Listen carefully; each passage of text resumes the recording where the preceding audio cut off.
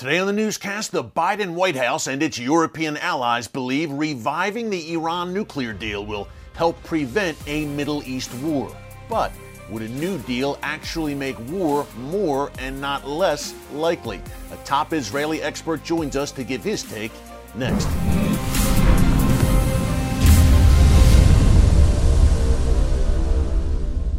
Hey folks, Eric Steckelbeck here. Welcome to the Watchman Newscast. 2022 will very likely be the moment of truth for Iran's nuclear program. Either the U.S. and world powers will come to a devil's bargain with the Iranian regime in Vienna and revive that disastrous Iran nuclear deal, or the talks will completely collapse and Iran will very likely look to break out and become a nuclear threshold state. Now, one way or another, we'll likely know where this is heading by the end of this year. By the way, a very important point to remember here is that an Iran deal would only delay the inevitable and kick the can down the road.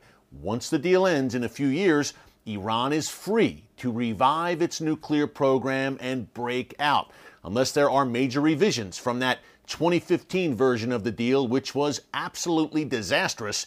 Iran will remain on course for the bomb, deal or no deal. As I come to you today, the Iranian regime is making unreasonable demands at the negotiating table, including the removal of all sanctions against it. In return, Iran is prepared to give up nothing.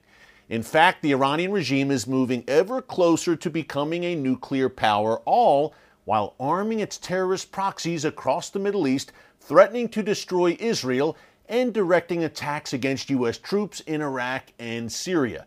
Folks, whether a new deal happens or the Vienna talks collapse, one thing seems certain.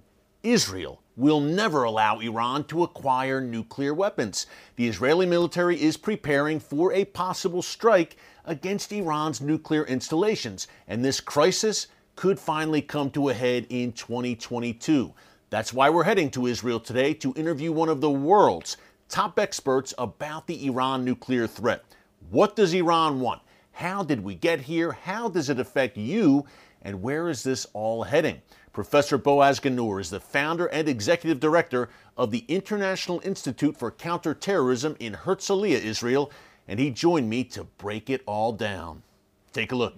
Boaz, it is great to have you with us. Hey, these nuclear talks are back in full swing in Vienna. The big question is here in the States, what exactly does Iran want from these talks? And do these talks just delay the inevitable, which is eventually Iran having the bomb? For the time being, what they are trying to achieve is to delay the discussions in Vienna until they will reach a certain amount of enrichment material that would allow them to become a threshold nuclear local superpower, if you wish, and then to sign the agreement and lift the sanctions. That would fit exactly what they are trying to achieve. Iran would gain a great deal from a new deal.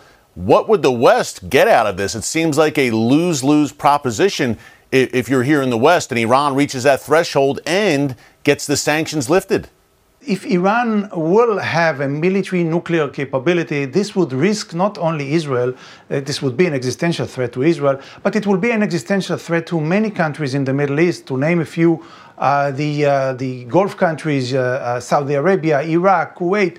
It's also going to endanger the safety of the international community altogether, because the Iranians would use the nuclear umbrella that they would achieve in order to deepen their terrorist involvement, their subversion activity in different Arab and Muslim countries in the Middle East and outside the Middle East.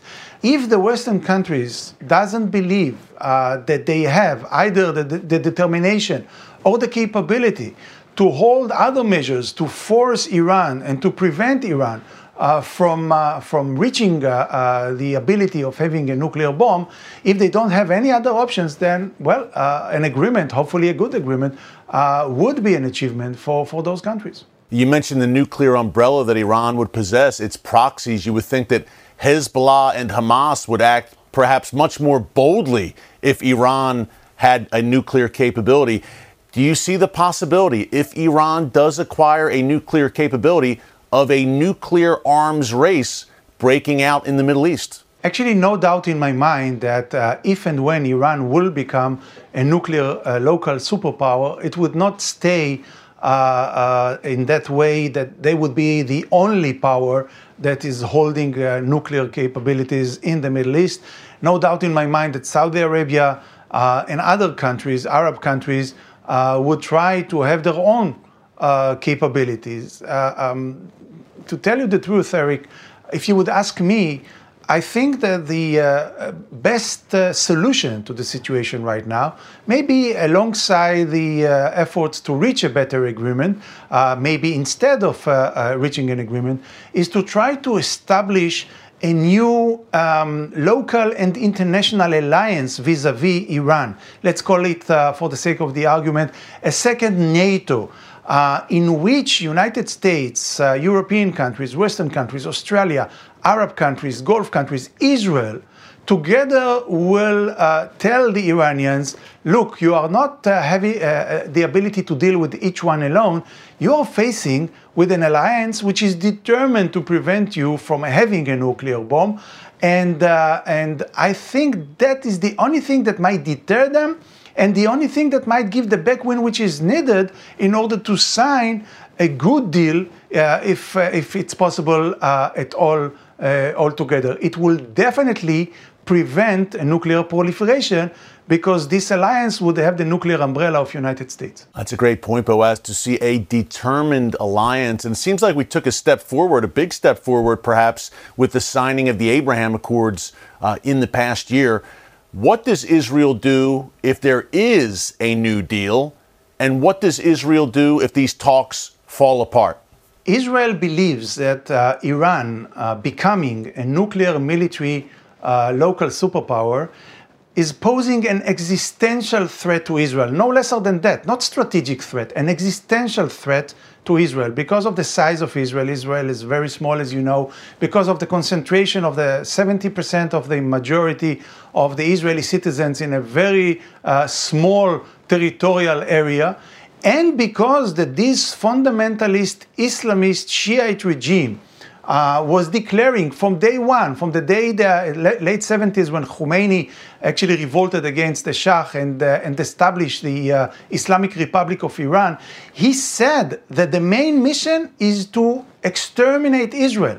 I don't know any other case in the world in which one state is stating that their goal is to exterminate another state altogether. And Israel is listening. Israel is taking them by their words. And Israel believes that if they would have the capability, they don't have yet the capability to exterminate Israel, but if they would have a nuclear military capability, they might believe that they have an option to achieve this goal. And for that matter, I think that from an Israeli point of view, all the options are on the table. All the options, with not excluding any option altogether.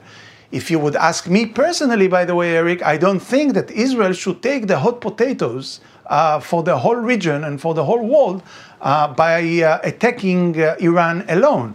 This, going back to what I've said before, should be the task of an alliance of many states that feel that a nuclear Iran is posing an existential threat to them.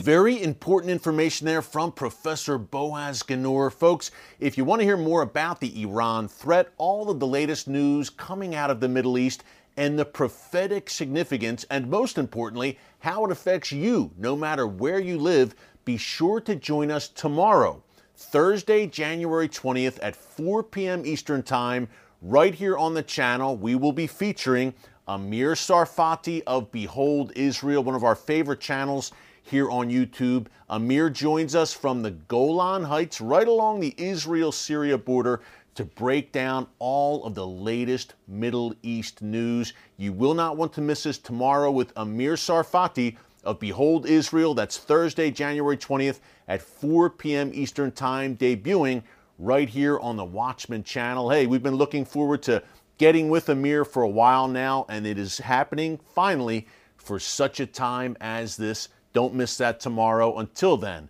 thanks for joining us here today on the Watchman Newscast. God bless you, and remember, never hold your peace.